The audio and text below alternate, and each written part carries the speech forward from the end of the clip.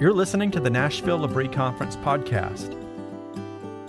In July of 2019, there was a weekend gathering in Nashville with lectures, workshops, conversations, and meals together. The theme of the conference was Being Human in a Fragmenting World. Each episode of this podcast is one of the lectures or workshops from that conference.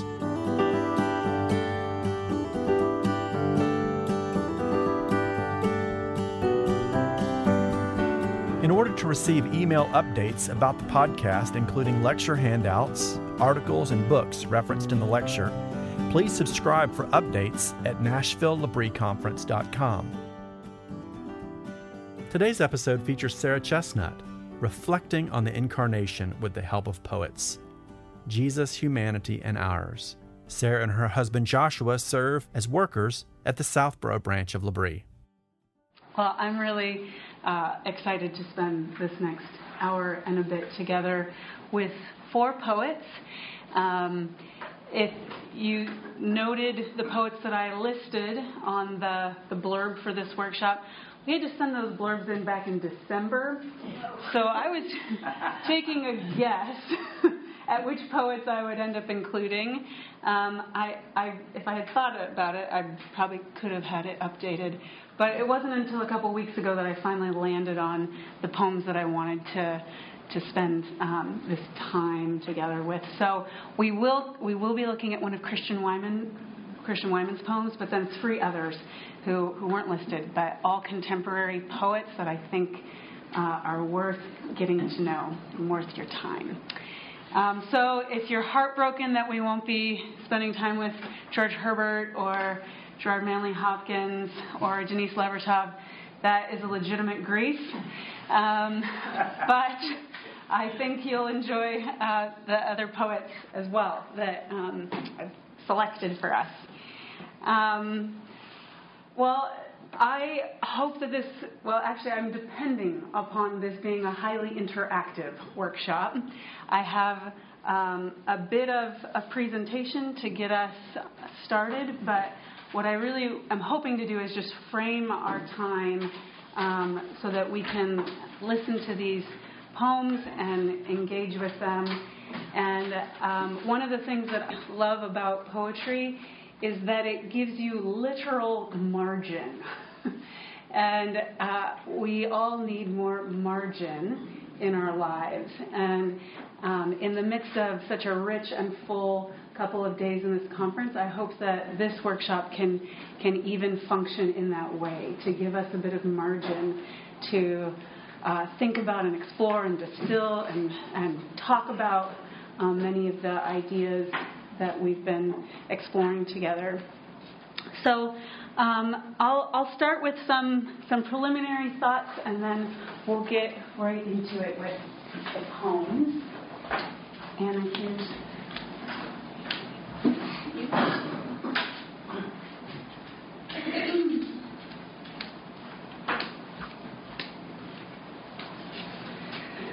Well, throughout this conference, we've been taking a long and at times hard look at the fragmented and fragmenting nature of human existence, and the very title of this conference, Being Human, involves mixed realities, that we are meant for wholeness and that we're in pieces, that there is a unity that should be, that could be, and yet discord and dissonance are prevalent and often prevailing. Put in positive terms, we've been considering what makes for integrated and coherent personhood. Founder of the Dutch L'Abri and art historian Hans Rookmaaker said, "Christ did not come to make you a Christian, he came to make you human." And this conference theme has us asking, what does it mean to be human? So in this workshop, we're considering what Jesus Christ's humanity means for our humanity, and how this handful of poems might help us enter into that question, that exploration, might help us undergo it, as Christian Wyman says about the big questions in life. He has said, I look to poetry because it helps me undergo these questions, which is different than just thinking through them. Early heresies that prompted the church to articulate orthodoxy centered not on what Jesus did, but on who he was. Is Jesus really God, divine and eternal? Is Jesus really human, or did he just seem to be? The doctrine of the incarnation is one of the central paradoxes of the Christian faith. And in reference to these two extremes, Jesus Christ God and Jesus Christ human,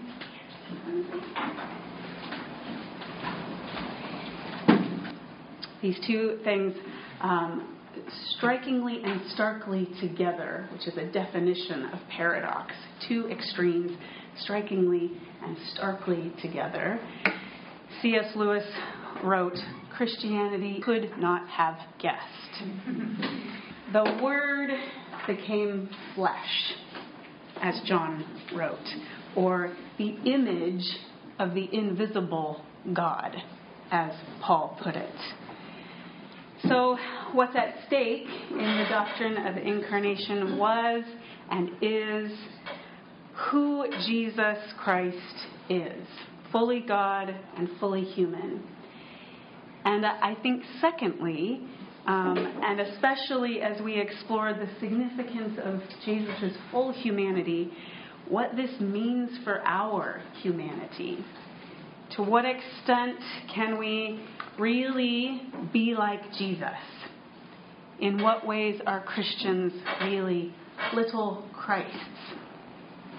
So in step with Rookmaaker, we might ask, how is Jesus making me more human? How are we to understand the relationship between the incarnation and, we might say, living incarnationally? Flesh is always essential to our existence. So this afternoon we're looking at 4 poems, looking to them to help us stand and experience afresh the wonder of God made flesh as the way God revealed himself to us and the way God reveals ourselves to us. I think of Romans 8 and Paul's language of the creation, waiting with eager longing for the revealing of the sons and daughters of God. I'm assuming that since you had a choice in where to be this afternoon, you at least want to enjoy poems, if you don't already enjoy poems. But I'm also guessing that there may be many questions about how to read poetry, or about what poetry is exactly. I could get into that old poetry versus prose debate. So if you don't mind cluing me in a little bit, I'm just curious how many of you have read a poem or heard a poem in the last week, maybe? Okay. Within the last month or a few months? Within the last year? Okay, so we're like a fairly enthusiastic room, which is awesome and exciting. How many of you also write poems? Awesome. That's great. Okay, cool. Well, I think we're staged. We're staged for an exciting afternoon together. I'm not going to teach poetic devices or technical terms, not because they're not valuable or important, but because, as I think I'm guessing you would all bear witness to already, Poems are meant to be lived with.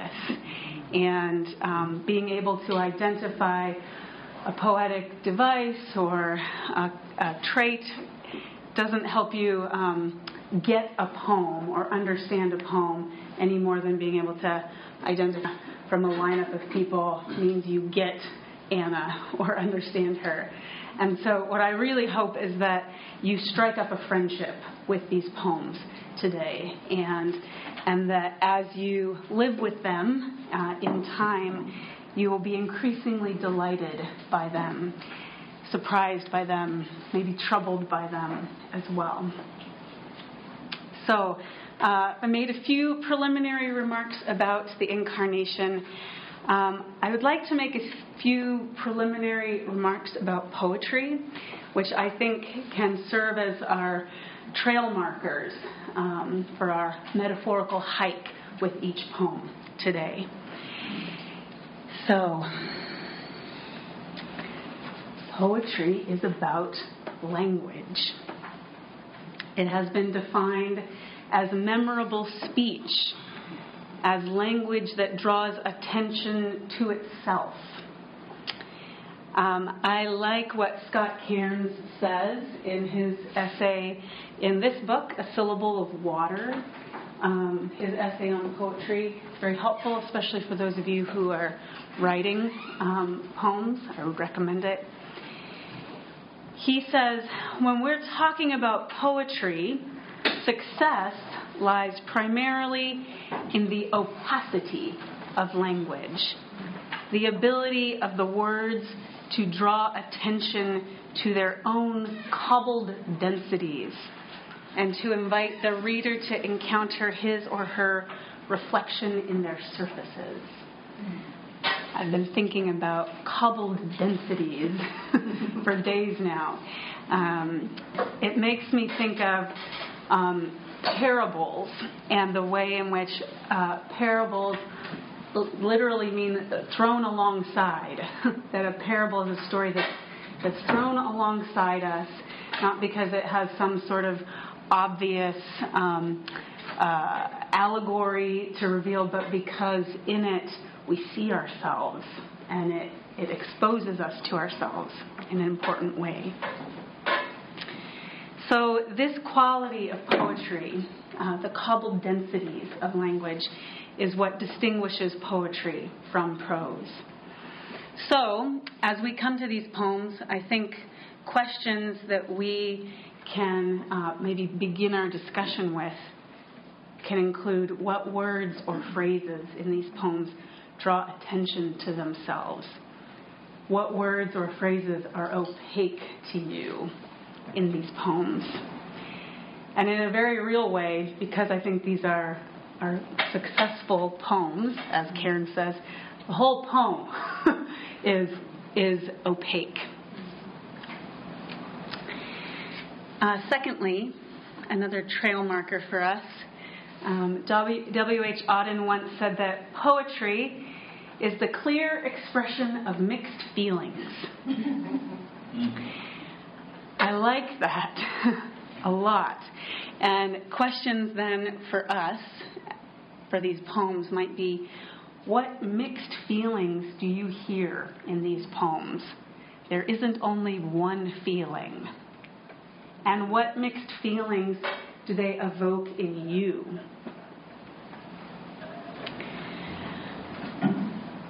A third trail marker, Tracy K. Smith, whose poem Hill Country we'll read last, has said, poems surprise us. Every fully realized poem finds a way to surprise its reader. Now, this is not, or it shouldn't be, because a poet is being especially clever or kind of gimmicky somehow to surprise you, but because the poet was surprised first in the writing of the poem. Scott Cairns again has said, given that poets, in the very midst of their making a poem, have a habit of finding their way to what they're thinking, genuine poems are not likely to be about anything the poet already knew or thought she knew beforehand. There's a discovery that happens. And Christian Wiman, as I already referenced in his introduction to the Joy anthology, he says, for him, the best way of thinking through any existential problem is with poetry, which does not think through such a problem so much as undergo it. So our questions, I had those quotes there, could be, what do you think the poet has come to know through writing this poem? What do you think surprised the poet? And what are you coming to know, or what surprises you in this poem? So, the poems. Did everyone get a handout as you came in? I think so. What I'd like to do is start by reading each poem twice. I think one reading isn't enough to get into it for a conversation. So I'll read the poem and then welcome a volunteer to read it a second time. So if you enjoy reading out loud, please don't hesitate to lend your voice to this poem. And then we'll start with these questions about what language draws attention to itself in the poem, what kind of mixed feelings do you hear or have in response to the poem, what do you think the poet came to know through writing the poem, what surprises you? And then finally, because we're asking this question about Jesus' humanity and ours, how does this poem help you undergo, or we might simply say, how does this help you experience the reality of Christ's humanity? And how does this poem invite you to enter more deeply into your own humanity? So those are my kind of prompting questions for our discussion. But you are invited, welcome to make other observations and bring what you see to this conversation about these poems. So first, Every Riven Thing, like Christian Wiman, by this collection of poems called Every Riven Thing. God goes, belonging to every riven thing he's made, sing his being, simply by being the thing it is. Stone and tree and sky, man who sees and sings and wonders why God goes. Belonging to every riven thing he's made means a storm of peace. Think of the atoms inside the stone. Think of the man who sits alone, trying to will himself into a stillness where God goes belonging. To every riven thing he's made, there is given one shade, shaped exactly to the thing itself.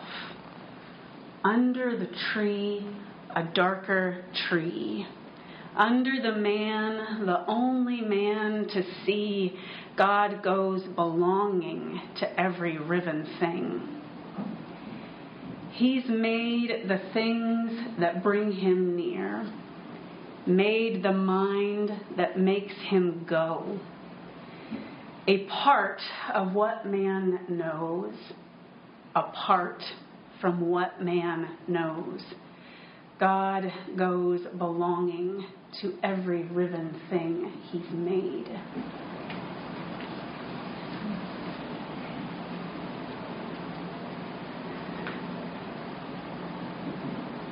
Would someone else like to read this for us a second time?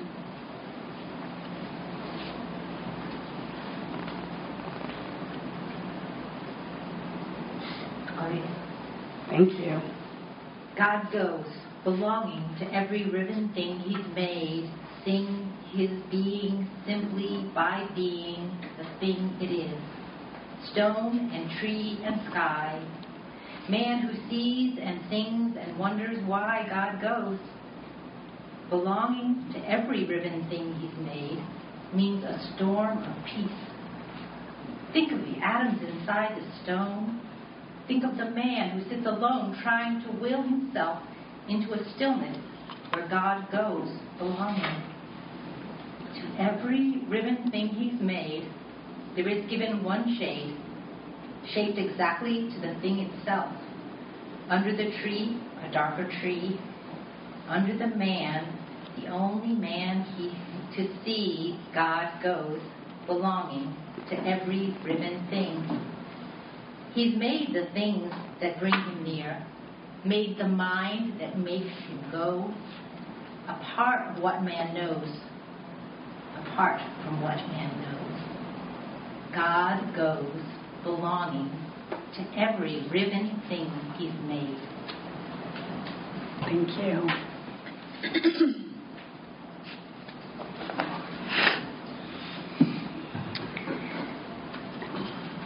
So it occurred to me that we could also employ T.S. Eliot's ideas that Rob shared at the end of his lecture, 2 ways that we can respond to literature.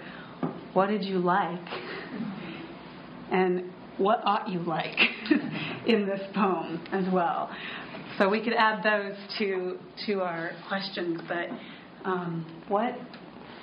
what language draws your attention here? What cobbled densities do you want to note? A storm of peace. Mm-hmm. That drew my attention from the first time I read it. Yeah. What does riven mean? Thank you for that question. Riven means torn or split. And that's Old language, yeah. Riven. So God goes belonging to every torn thing or split thing he's made. and that is the early meaning. Sorry? That's the early meaning. I think so, unless others know other definitions of riven. I think it is. Mm-hmm. I like he changes where the period is, so where you pause. So it changes the meaning by just changing how you read. Yeah. I saw an interview with Christian Wyman in which he talks about this poem, and he said it started just with that line that he got stuck in his head: God goes belonging to every riven thing he's made. And the more that I've lived with this poem, the more it seems to me an exploration of that one line.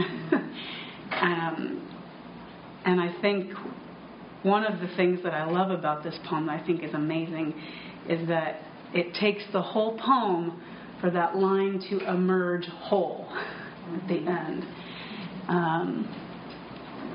That line in and of itself is certainly a cobbled density. And he puts in the first line, he puts a comma there, and in the last one it is the full sentence.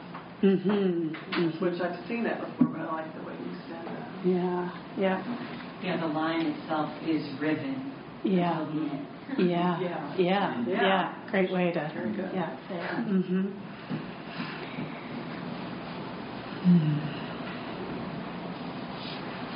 I'm taken by the movement, imagery of movement that's in the poem, and just even Just the repetition of God goes, God goes, God goes, God goes.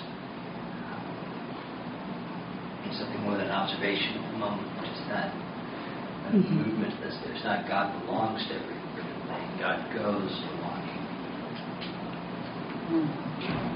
Yeah. And that is something that's present and present progressive. Yeah. The part that speaks of incarnation, I think the most to me, is the part that I don't understand the most. This is the third stanza into the fourth. Yep. About the shade given, that is shaped exactly like the thing itself. Under the tree, a darker tree. Under the man, the only man to see God goes belonging to every rhythm. So I know what he's aiming at, I just don't know yet how he gets to it. I have to read this 20 times. Yeah, for me, that's exactly the spot in the poem that I have the most questions that I'm the most intrigued by. I debated about emailing him and peppering him with my questions, and I don't know. But, So I just looked at Ribbon, and it's used primarily for words stone being broken, but also for nation. And it's interesting because the poet shifts between man as singular, the man who's alone, but also man as representative. So there's that primary definition, right? Of a singular thing splitting, but that shadow definition of multiple things. So that that idea of that sand being singular, but also everything. Yeah. That's great. Thanks for looking that up. And there's something, too, about at the very beginning that God goes, belonging to every written thing he's made, seen as being simply by being the thing it is, that reflects back into God, its ribbonness. There's a part of God that simply is torn. It reminds me of Mary, I think her name, who wrote the Incarnation poem. Said, for him to see me mended, I must see him torn. There's something about God's godness that has to be torn from the beloved to be God. Lucy Shaw. Lucy Shaw. She read that one? Yeah. He's done such a beautiful job of capturing the idea that there's so much more to creation happening all the time. It's just multifaceted. And we can get into one little piece of it and go there, and then there's another way and another way. I love that you're just kind of caught in an ocean of waves of a variety of ideas, just expressed by different punctuation, focusing on different aspects. And Wyman has cancer. He did, yeah. He had a terminal diagnosis, but he's alive and well, as far as I know. Yeah. He's at Yale. Yeah. He teaches in the Institute of Sacred Music at Yale. I think he does point to that diagnosis and that illness the place where God re-entered his life in a mysterious way. And so I was wondering about that. What do you think the poet came to know through his own like ostensible ribbonness and brokenness? Yeah, the storm of peace takes on a different meaning when you think it's written by somebody who's been battered by that, or is being battered by that. Hard to be. I don't know when he wrote this. He wrote it when he was. I think it was during treatment. I think he had quite a stretch of poetic silence before this poem, though. So this kind of came out of a stretch of quiet. And his renewal of coming to faith happened both even before his diagnosis was in falling in love, and he and his wife sort of found the joy of the love that they were experiencing between each other to propelling them toward toward God, back toward church. Amazing. So he does write and talk about these extreme experiences, this extreme and unexpected joy of finding human love, and then within a year of marriage being diagnosed with this cancer. And so, this paradoxical experience in his own life. His book, My Bright Abyss, Meditation of a Modern Believer, is one in which he writes quite a lot about his experience of having cancer and treatment, and just the struggle of what it means to believe today as well. He has a new memoir as well called He Held Radical Light, which is one I haven't read yet. He's quoting a line by A.R. Ammons for that title, He Held Radical Light. So I do recommend him to you.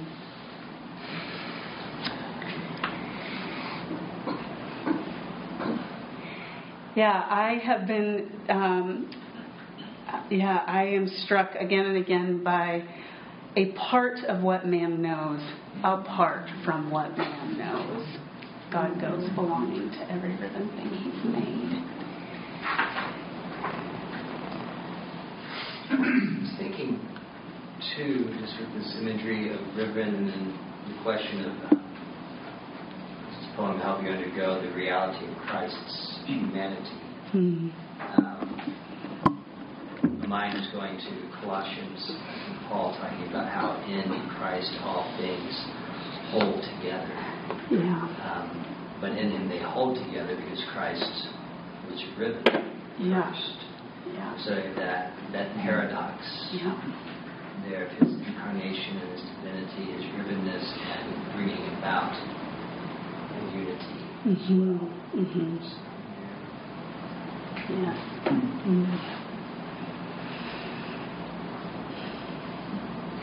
Wow, that's cool. So, under the tree, a darker tree, the cross. And you look at a tree sacramentally and you see the cross. Under the man, the only man to see God, goes belonging to every living thing. Crucified. Oh, wow. I think that, I think we're meant to think of that, I'll just flag for you both this poem and then the last poem by Tracy K. Smith. They don't talk about Jesus particularly, but both use this tree imagery and this idea of a stillness, where he writes in the second stanza, trying to will himself into a stillness where God goes belonging.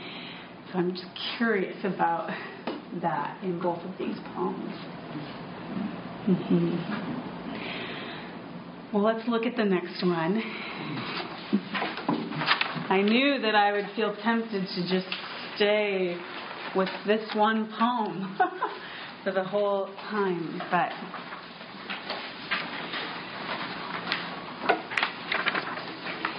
the second poem is very explicitly about Jesus. It's a poem called Piss Christ by Andrew Hudgens. It's probably the most graphic of the four poems, so I'll just warn you of that.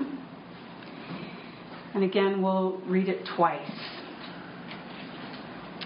Piss Christ. And the epigraph is Andres Serrano, 1987.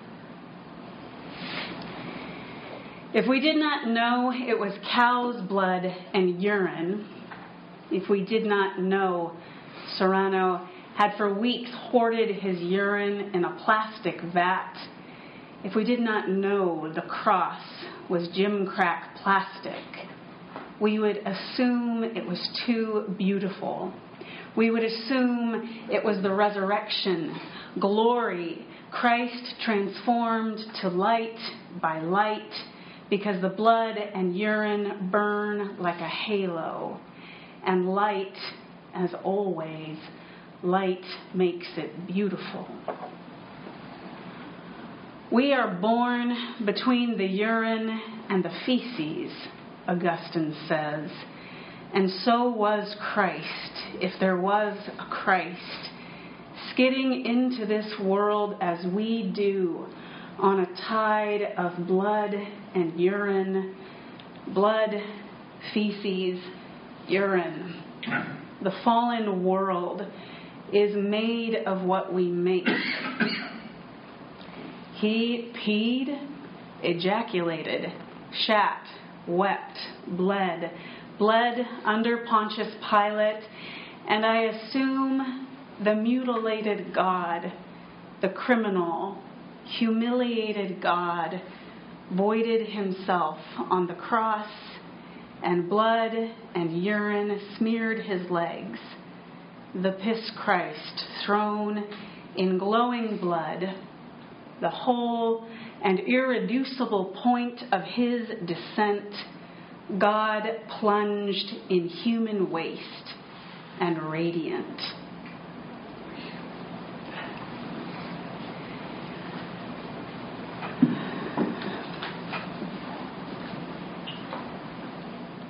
Another thing I've heard about the language of poetry is that it is incandescent language, meaning it brings both light and heat. And this is a poem I think does that. There's heat to this language. Before we hear it again, I'll share with you this photograph, Piss Christ, by Andres Serrano.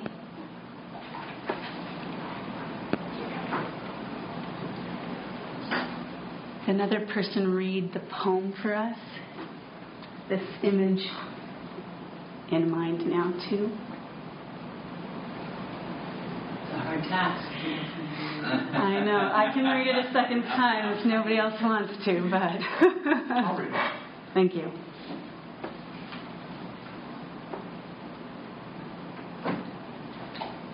If I can.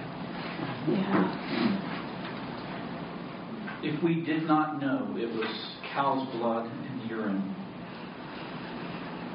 if we did not know Serrano had for weeks hoarded his urine in a plastic bag, if we did not know the cross was gimcrack plastic, we would assume it was too beautiful. We would assume it was the resurrection, glory. Christ transformed to light by light, because the blood and urine burn like a halo, and light, as always, light makes it beautiful.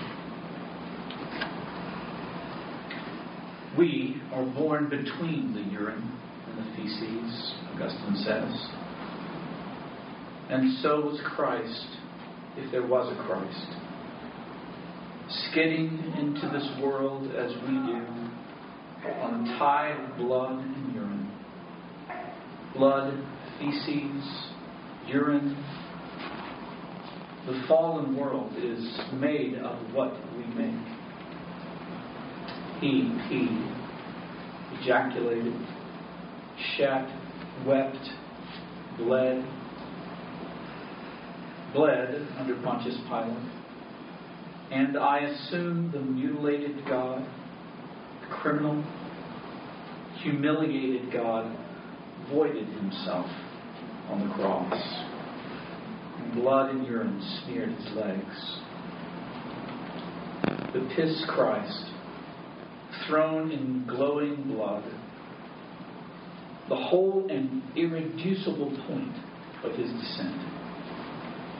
God plunged in human waste and radiant.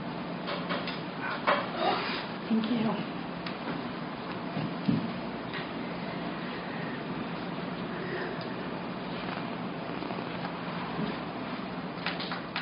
Maybe the place to start is with Auden's wise words. poetry is the clear expression of mixed feelings. And I wonder what mixed feelings you have in response to this poem.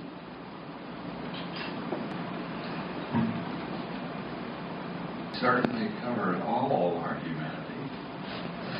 I mean, would not think this could end in a worshipful attitude, but it does. Yeah, there's a feeling of disgust and worship. I was going to say disgust and awe. Yeah. For me, it's they're using the word redemptive in this. I remember this piece in 1987 coming out. I have vivid, visceral memory of my anger and disgust at it, and talking about it with my friends. I had just been, in the past 3-4 minutes, transforming even how I see that piece, art and dialogue with art in that way. It's interesting to me that Serrano was a Roman Catholic, devout Christian. Could you help me with the history on that? I'm not familiar with Serrano. That part I didn't understand. We didn't know Serrano had it for weeks for his urine in a plastic bag. I didn't catch.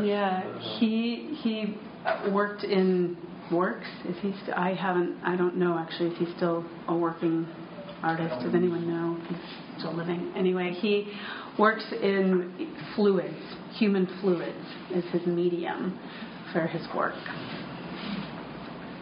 And so this was a extremely controversial piece that he did, taking a gimcrack plastic crucifix and submerging it in a vat of blood and urine, and then photographing it to get this. And even as recent as 2011, there were some vandalism of it by activists in reaction to this photograph as well. Was it at the Museum of Modern Art? Where was it displayed? I think it was in Avignon. Okay. I'd have to double check my facts, but I think it was in France. Doesn't matter, but I just wondered.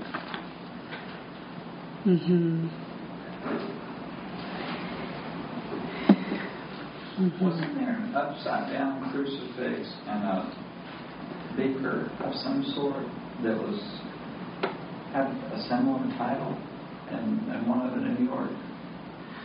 I'm not sure. I think so. There might have been like a companion piece to it. Yeah, something like that. And I thought that's what we were going to see. So I was really shocked to see.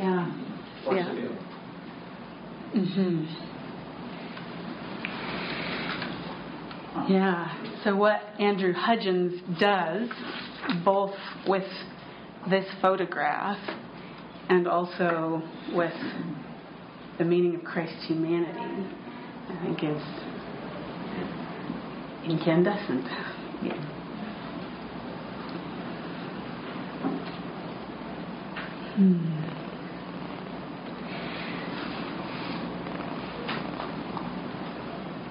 The pairing of so much vulgar language with then to end the first stanza with beautiful, light makes it beautiful, and ending, as you made the observation, with this worshipful note of God's radiance, the whole and irreducible point of his descent. God plunged into human waste and radiant. That's the part that was the most stunning to me, that was the whole and irreducible point of his descent. God plunged in human waste. Like that. Boom.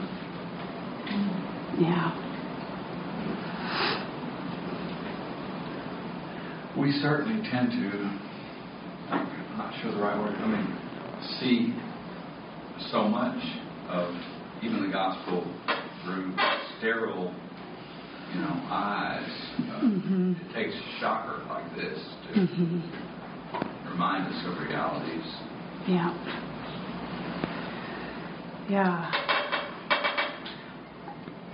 Something that's been helpful to me quite recently is just gaining a deeper sense of the shame of the cross. And I think having very much a sense of that the cross was the place where guilt is dealt with, and that the cross was a painful place for Jesus, but that the cross was utterly shameful for him, so that when I stand in Christ, I stand with the one who has borne all of my guilt and all of my shame, all of the shame possible. And this is a poem that brings that into focus as well.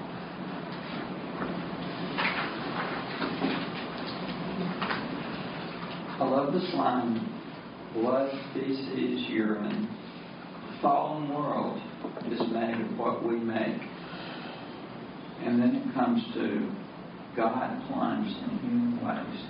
He plunged in what we make. And radiant.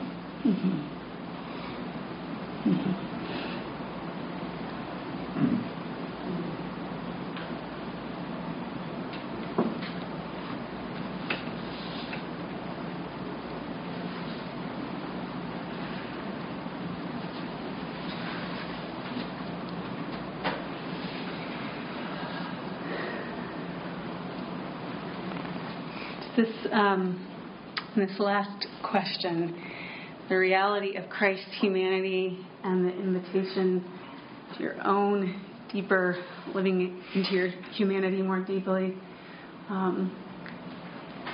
For me, I think what I said about realizing that Christ doesn't stand apart from my shame in any way has been a very helpful and significant gift of this poem and others. But any other thoughts on that or observations about this poem? I think this poem makes me realize I want to kind of, in some ways maybe I want to tidy up Jesus.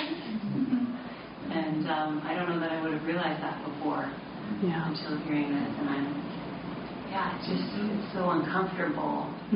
So familiar, though, too. It's not like we don't all experience all of these things regularly, daily, especially if you have babies.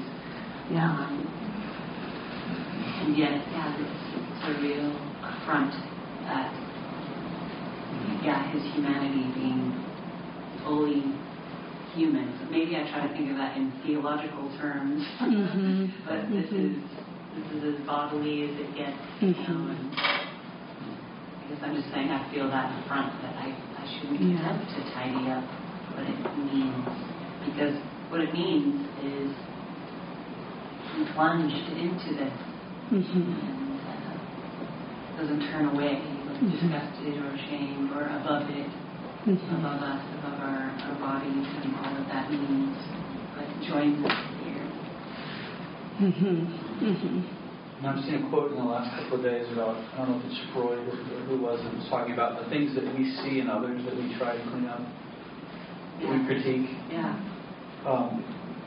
It comes from our own, it comes from our own shame. We want to clean ourselves up. I think we have to be cleaned up in order to be made beautiful and radiant, which is the antithesis of the gospel, really. So that seeing Christ's humanity in that new way, for me, throws my own humanity into a different type of relief. I think he does a good job of sort of like making us really think through what he's saying in the first verse, because he says Christ transformed to light by light, goes blood and urine, blah, blah, blah. But the second time he talks about Christ, he says, and so was Christ, if there was a Christ. But if it's not Christ he's talking about, who is he talking about? Right? The third time he talks about Christ, it's blah, blah, blah, etc., and it's radiant. That idea of light again. We read the whole thing again. Somebody transformed to light by light. So who's the somebody? It's us. The radiance of the statue or the piece, whatever. casting its light on the broken human that is being born between Uriah and Theses. And I think that's what you were saying, right? And something else which I really enjoyed was the progression of the sheer line. Christ doesn't even get to be a human being here. He mutilated God. And mutilation is a word we don't use for living flesh. It's a word we use for broken parts or dead corpses or dead pieces.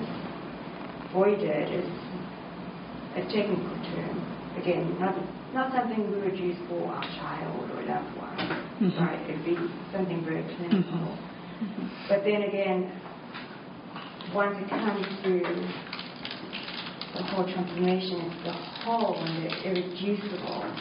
Yeah. Very opposite to what he's been saying.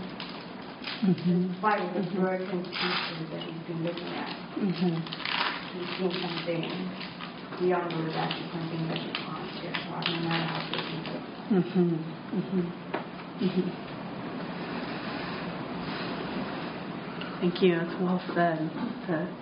Is the title of the artwork, or did he make the title? I think it's the title of both.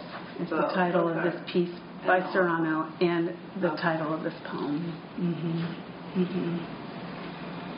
It's so interesting too that this makes us feel so awful, these images, and but it's not really the worst that man does. I mean, these are just natural things that it's not the worst that they do, but it makes us feel so bad. Disgusted or something.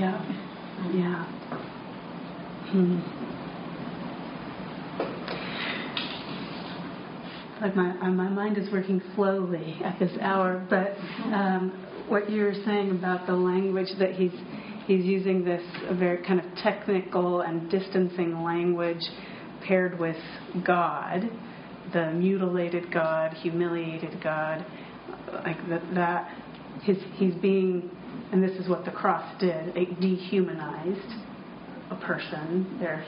They were no longer seen as human, they were less than human. But to say that it was the less than human God here, and then pairing it with what, Josh, get your names at least again. Betsy, what you were saying of, these are very, very human things. Feed, ejaculated, shaft, wept, blood. They're not the worst that we do, and yet we want to distance ourselves from them. Distance ourselves from our humanity in that as well. Can you speak to, I wouldn't compare any of my poetry to this, but as someone who writes poetry, the word voided is the strangest word in this whole poem to me. Yeah. I mean, I appreciate what was just said about it being technical language, but that is the word that just strikes me as, are you sure that's the word you wanted right there? Yeah. Do you have thoughts on that?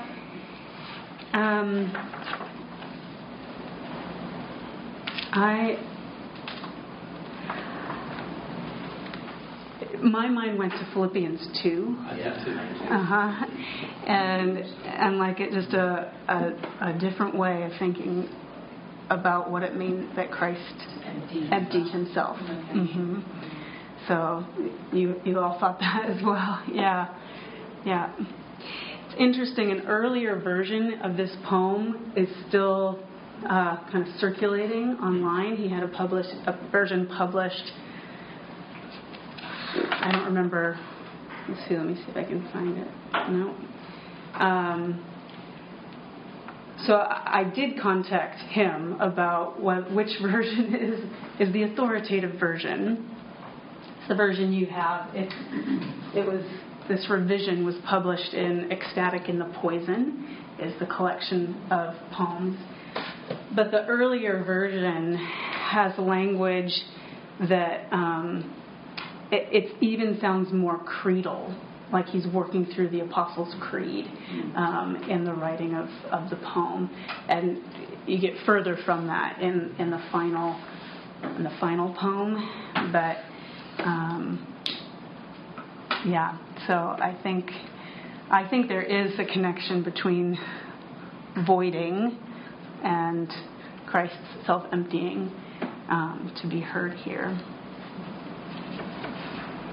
I think for me the journey from the first stanza where kind of like we would have recognized the beauty of this until we heard what it was made of, and then we were appalled, and that is essentially what the second verse is saying. Like, it's not in spite of these things, it's because Christ was human in the ways that we are human.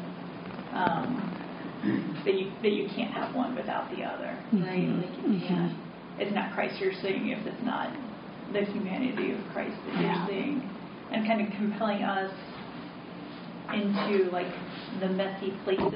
And I think for me, not being surprised when Christ shows up there, but being like, of course, this is where Christ would be, right? Yeah. Like that is who Christ is, and in the mess of the psych ward or emergency room or winter shelter, like of course.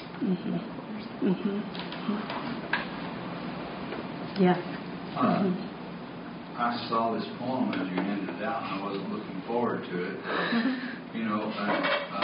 What I'm realizing is, it being a poem, it hits you a lot harder, I think, than a prose description of this idea. You kind of get the idea, but it's much more powerful as a poem. Yes.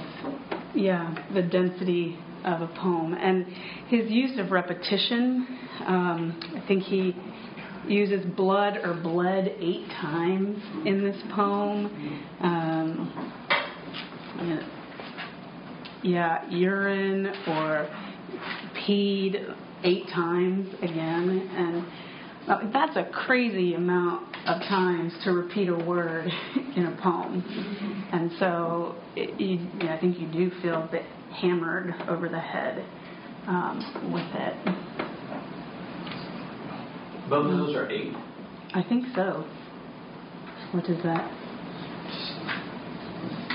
I'm sorry, I'm a priest. I can't, not hear 8 and think about new creation. Yeah. Okay. The 8th day, 8-sided baptismal fonts. Yeah.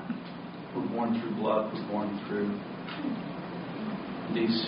It's birth. Yeah. I'm a priest. What do you think about that? There you go. This is the case for reading poems together. Let's move on to our third poem. This one is by Mary Karr in her book of poems, Sinner's Welcome. She is a self-described black belt sinner and unlikely convert to Catholicism. She has a series throughout this book called Descending Theology, in which she's exploring different doctrines of Christianity, and this one is Christ Human. At the end, it's for Paul Goggi. I don't know who he is. I did a brief Google search. Might be her therapist in Syracuse, New York. I don't know. But just so you know, I'm not sure who it is that she's dedicated this poem to. Descending Theology, Christ Human. Such a short voyage for a God, and you arrived in animal form so as not to scorch us with your glory. Your mask was an infant's head on a limp stalk, sticky eyes that smeared blind, limbs rendered useless in swaddle. You came among beasts as one, came into our care or its lack, came crying, as we all do, because the human frame is a crucifix, each skeletos born a lifetime. Any wanting soul laying prostrate on a floor to receive a pouring of sunlight might, if still enough, feel your cross buried in the flesh. One has only to surrender, you preached. Open both arms to the inner, the ever-present hold, outreaching every want. It's in the form embedded. Love adamant as bone. In a breath, we can bloom and almost be you.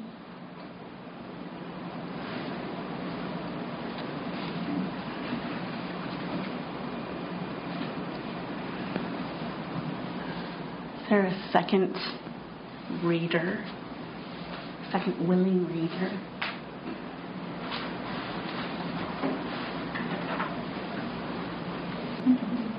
Thank you, Meredith. Descending Theology, Christ Human. Such a short voyage for a God, and you arrived in animal form so as not to scorch us with your glory. Your mask was an infant's head on a limp stalk, sticky eyes smeared blind, limbs rendered useless in swaddle. You came among beasts as one, came into our care or its lack, came crying as we all do, because the human frame is a crucifix, each skeletos born a lifetime. Any wanting soul laying prostrate on a floor to receive a pouring of sunlight might, still enough, feel your cross buried in the flesh. One has only to surrender, you preached. Open both arms to the inner, the ever-present hold, outreaching every want. It's in the form embedded, love adamant as bone. In a breath, we can bloom and almost be you.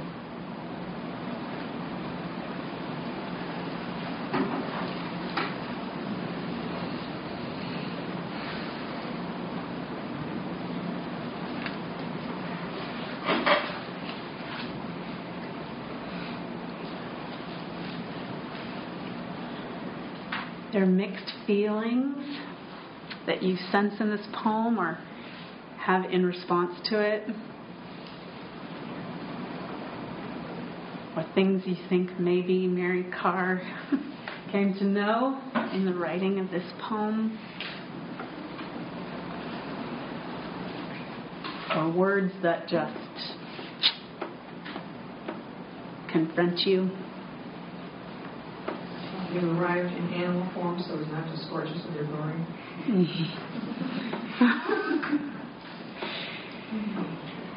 Yeah, you came among beasts as one.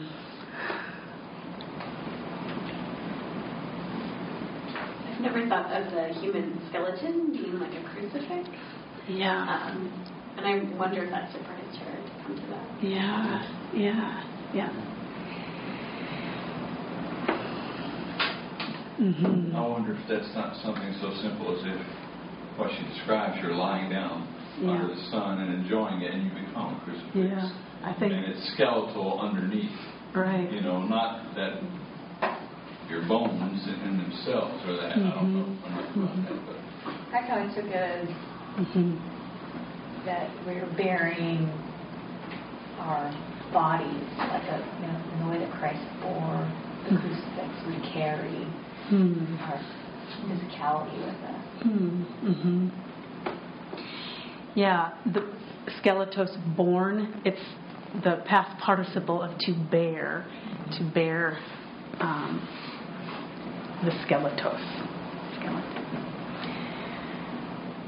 But that's like why that's a right. It's not even a word. I mean, it's the prefix with an S on the end of it.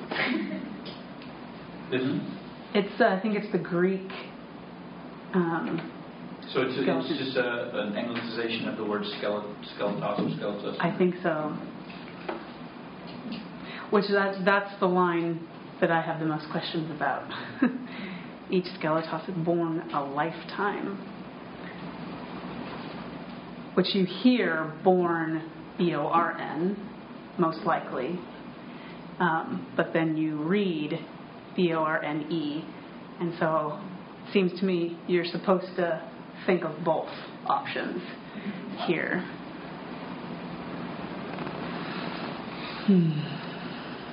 And you see, if you choose to see, kind of the spinal disc in the line. Yes, thank you. That's great. I've been contemplating, the form of this poem and wondering about it, and I think that's a great observation. Did you all hear that? You see a spine, like the discs in the shape of this poem.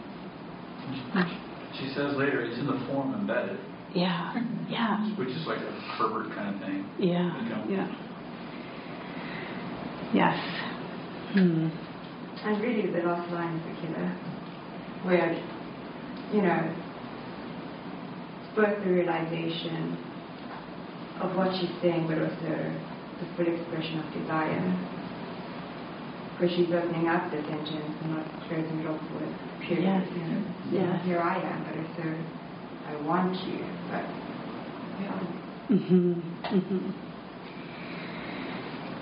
It's interesting. She uses very bodily language throughout, like the meat of the poem, and then like blooming I associate with plants.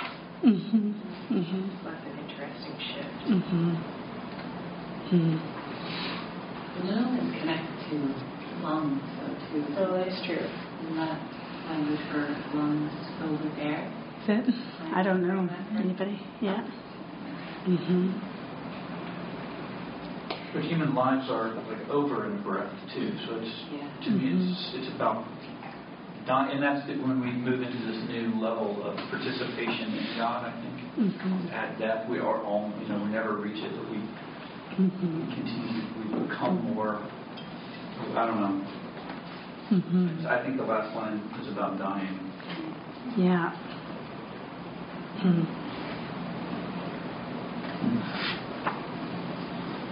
And I thought in a breath we can accept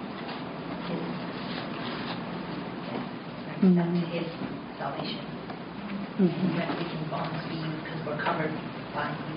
So in a breath we can transform to you almost. Yeah, and that's cool because the rest of the poem is hard. We're bearing all these things, and in a breath that can change. I'm glad too that the lack of punctuation in that last line was pointed out. There's not a period at the end. It opens up, keeps going. There's more. Or I've wondered if there's a degree of timidity to say that we, I can't say it so boldly so as to punctuate it. We can bloom and almost be you, period. But So I was wondering the same thing about how the first line is indented and the last line is not. I almost wonder if it's like, this is a song that never ends, and it goes, and you come back, and I almost wonder if she's intending for that last line to go back up to the top. I'm totally speculating, but the first line starts indented, which isn't normal, and the last line ends without a period. I almost wonder if it repeats. But and that's why the G is lower. Just totally speculative. But I'm just evaluating that form. It just struck me that the indentation and the punctuation. Perhaps I was reading it through the lens of the first poem that we read, because I'm so struck by this inescapable giveness that no matter what we do, how riven we are, or if we read His Christ, how how much we're plunged into the depth. We can't escape that we've been, even if we, void ourselves, even if we commit suicide, that we were still given our being. And those last lines, it's in the form embedded, love atoms bone, as it's unescapable. And it's both in the beginning of creation, we're given our existence, but it's also in the incarnation of Christ coming in and redeeming that existence as well. And so that last line, a breath, we can bloom and almost be you, is the incarnation in Christ coming into this world and Him stepping into our humanness like He breathes, and in our breath we can. There's a connectedness. Is where my mind went. But if you flip the poem though, and you end with because there's this whole Catholic thing about that God became human so that we could become God. Like in Psalm 82, I've said that you are gods, and that's a lowercase g. So, and it's such a short voyage between breath and that level of participation, theosis, divinization, being in God and being God. Not in a like a bad way. Right. But it just now I can't not thanks man. I can't not see that. That it's like it was a voyage down, which was a huge, infinite distance He covered. But the short voyage is when God took our humanity Christ took our humanity into God's presence, into heaven, and so we're on the margin now. The hinterlands, you were going to say. That's what I was going to say, hinterlands. That's interesting because I've been working through I've taken breath as being crying out. When you're laying prostrate on the floor, you're crying out for something.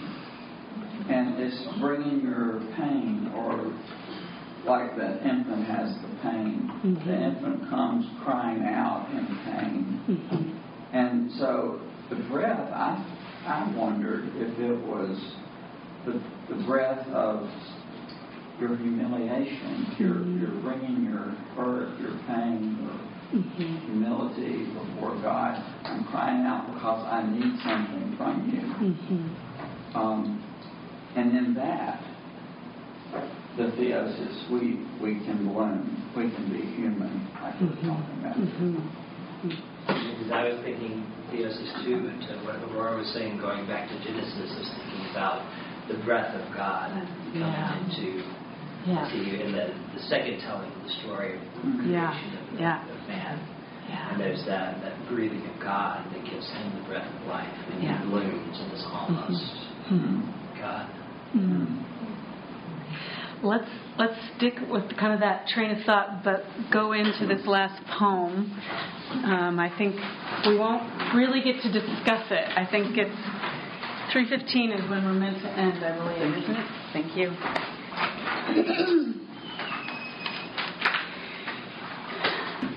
So this poem is called Hill Country by Tracy K. Smith. She was a recent poet laureate.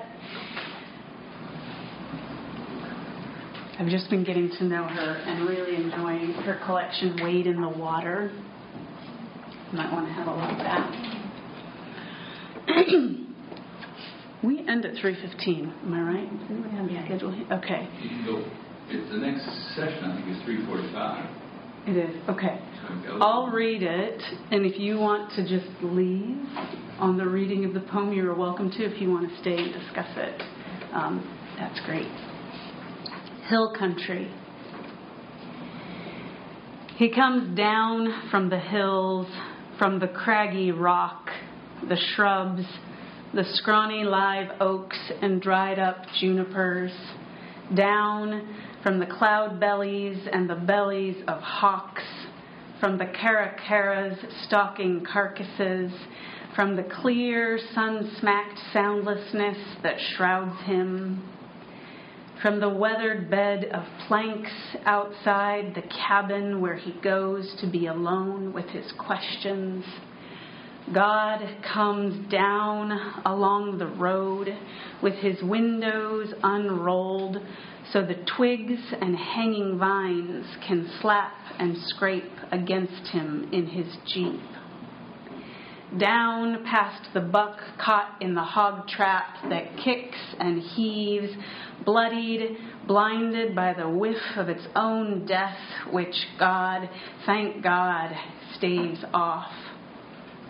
He downshifts, crosses the shallow trickle of river that only just last May scoured the side of the canyon to rock, gets out, walks along the limestone bank, castor beans, cactus, scat of last night's coyotes. Down below the hilltops, he squints out at shadow, tree backing tree. Dark depths the eye glides across, not bothering to decipher what it hides. A pair of dragonflies mate in flight. Tiny flowers throw frantic color at his feet. If he tries, if he holds his mind in place and wills it, he can almost believe in something larger than himself rearranging the air. He squints at the Jeep glaring in bright sun, stares a while at patterns the tall branches cast onto the undersides of leaves. Then God climbs back into the cab, returning to everywhere.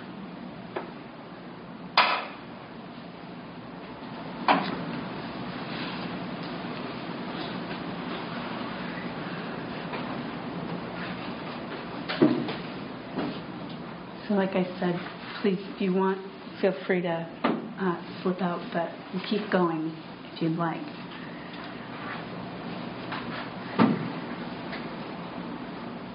Would someone like to read this a second time? I'll read it. Great. Comes down from the hills, from the craggy rocks, shrubs, and scrawny live oaks and dry junipers, down from the cloud bellies and the bellies of hawks, from the caracaras stalking carcasses, from the clear, sun-smacked soundlessness that shrouds him, from the weathered banks of planks outside the cabin, where he goes to be alone with his questions. God comes down along the road with his windows unrolled so the twigs and hanging vines can slap and scrape against him in his Jeep. Down past the buck caught in the hog trap that kicks and heaves, bloodied, blinded by the whiff of his own death, which God, thank God, staves off.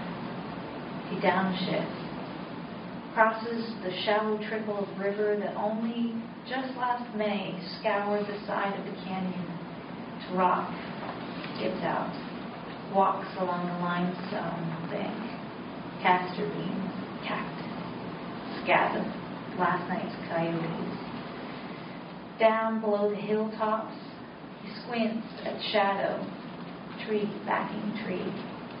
Dark depth the eye glides across, not bothering to decipher what it hides. A pair of dragonflies, mates in flight. Tiny flowers throw frantic color at his feet. If he tries, he holds his mind in place and wills it. He almost believes in something larger than himself rearranging the air. He squints at the Jeep glaring in bright sun, stares a while at patterns the tall branches cast onto the undersides, leaves. Then God climbs back into the cab, returning to everywhere. Thank you.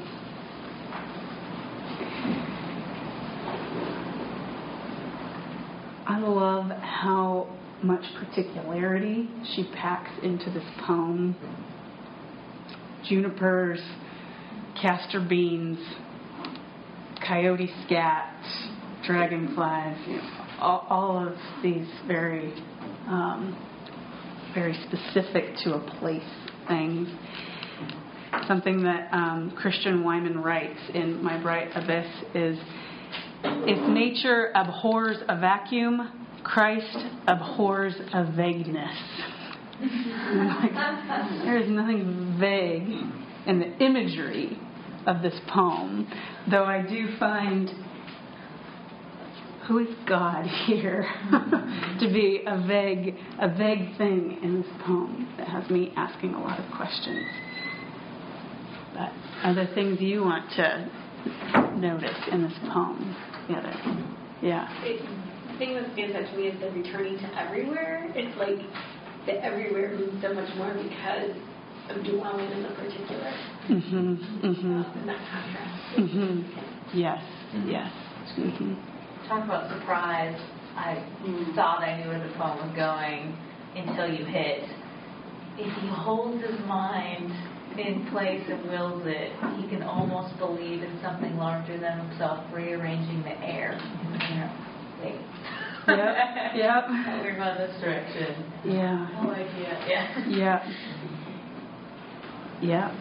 That's the section for me too. It's kind of starting with, he squints out at shadow, tree, backing tree, dark depths the eye glides across, not bothering to decipher what it hides. Wait, what's this? Oh, no. What's going on there? Yeah.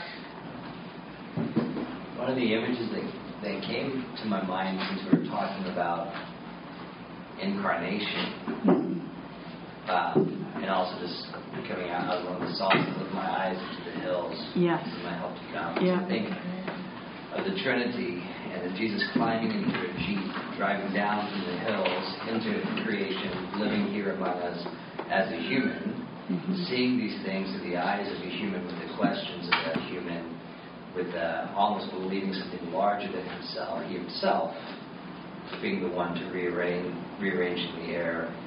Then he comes back into the cabin. That contrast that you were talking about, of the gloriousness, the everywhere, because of being in this particular place there. So it just became kind of a fun imagery of me, of Jesus hopping into a Jeep, driving down from heaven into the reality of earth. Why is he in there? Yeah, and well, he's in the driver's seat in the end. Returning to everywhere. Downshift. Downshifting. Yep. There are 33 lines to this poem, which again I'm like, probably not incidental. Isn't this his questioning Gethsemane, because it's all images of decay, death, until he gets to the two images of beauty and life.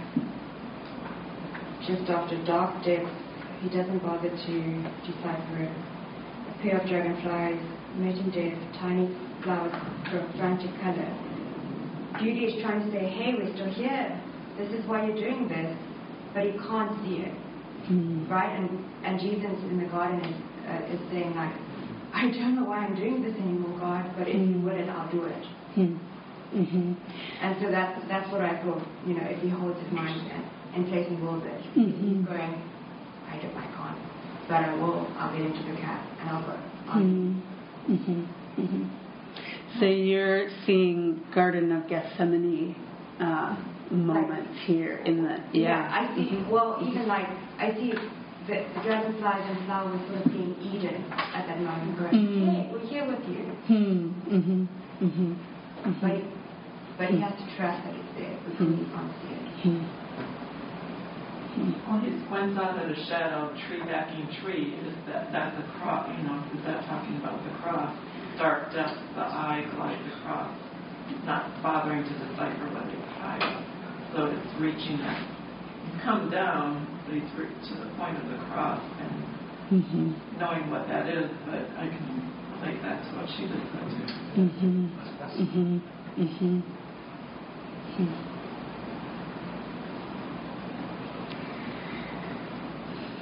Yeah, there's definitely, God breaking the silence. I think of what Rob said too about we are always responders, human responders. That's what it means to be human. So here, this imagery of he comes out of the sun-smacked soundlessness that shrouds him. Like God breaks that silence in Christ, subjects himself to the terrain. Intervenes in death, the buck caught in the hog trap, the death that's staved off there, downshifting, yeah, and this imagery of drought or flood, you seem to get a contrast of a shallow trickle, and yet just blessed, a river that was raging. Where is everybody now?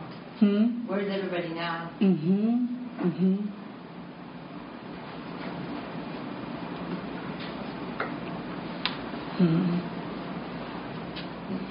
One of my questions for this poem is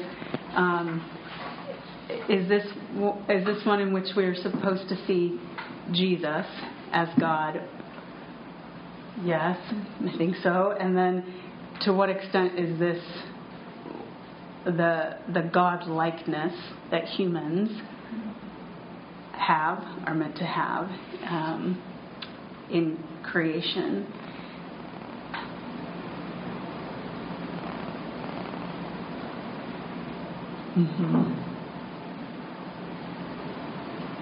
It's interesting to think about it in that moment in Gethsemane towards the end. Like if I'm putting it in that parallel, because I'm just stuck on the rearranging the air. I can't get past that line. But of that moment of saying, not my will but yours be done. And just like God doing a new thing through the incarnation. Maybe that being what she's touching on. Changing the fabric of reality, rearranging the air.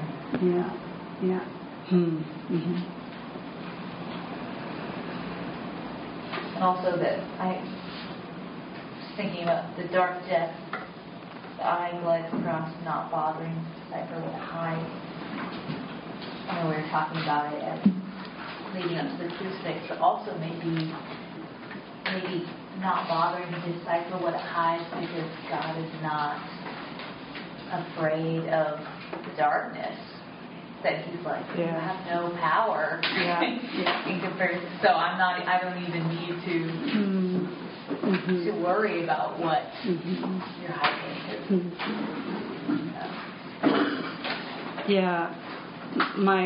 My thoughts went to even darkness is not dark to you. The night is the brightest day. There's kind of a carelessness that you're really not being struck by. Any final thoughts you'd like to share on this poem or any of them?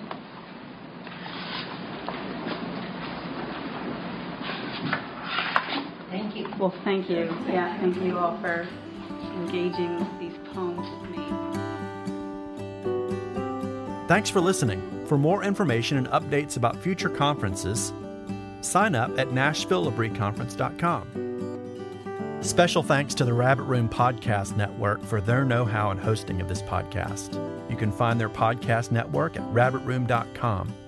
And a special thank you to my friend Drew Miller for providing the podcast music. You can find more about his upcoming albums, Desolation and Consolation, through his website, drewmillersongs.com.